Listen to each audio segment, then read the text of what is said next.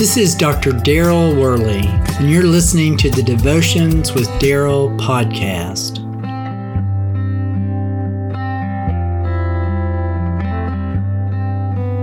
In the Garden of Gethsemane, we really see Jesus in his humanity in a way unlike anywhere else in the Bible. He is in anguish and sorrow, crying out in prayer to the Father. We see Jesus praying not with his hands raised to the sky, but on his face. He is humble and needy. He's really like us in so many ways. When suffering reaches out and touches us, Jesus shows us here how to react. Jesus reacted perfectly, as he always does. In his prayer in the garden, he prayed honestly. My Father, if it's possible, let this cup pass from me. He knew what was before him. The cup of God's wrath for sin would soon be poured out over him on the cross.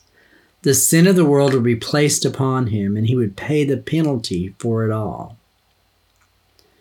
Though he never sinned himself, he knew no sin would become sin for us. He became sin for us.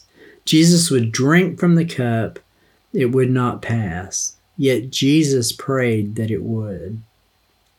He brought his request humbly, but boldly. Still, he did not cling to the answer he most desperately wanted. He knew even as he prayed the answer was no. And he submitted himself to that answer. He did so in his prayer, placing God's will before his own. Going a little farther, he fell with his face to the ground and prayed, My Father, if it is possible, may this cup be taken from me, yet not as I will, but as you will. That's Matthew chapter 26, verse 39. This is the heart of true prayer, choosing God's will over our own desires. In Jesus' most desperate moment, he modeled how to pray during our suffering, to open ourselves to God's perfect plan, and then to receive from his hand what God actually wants us to have.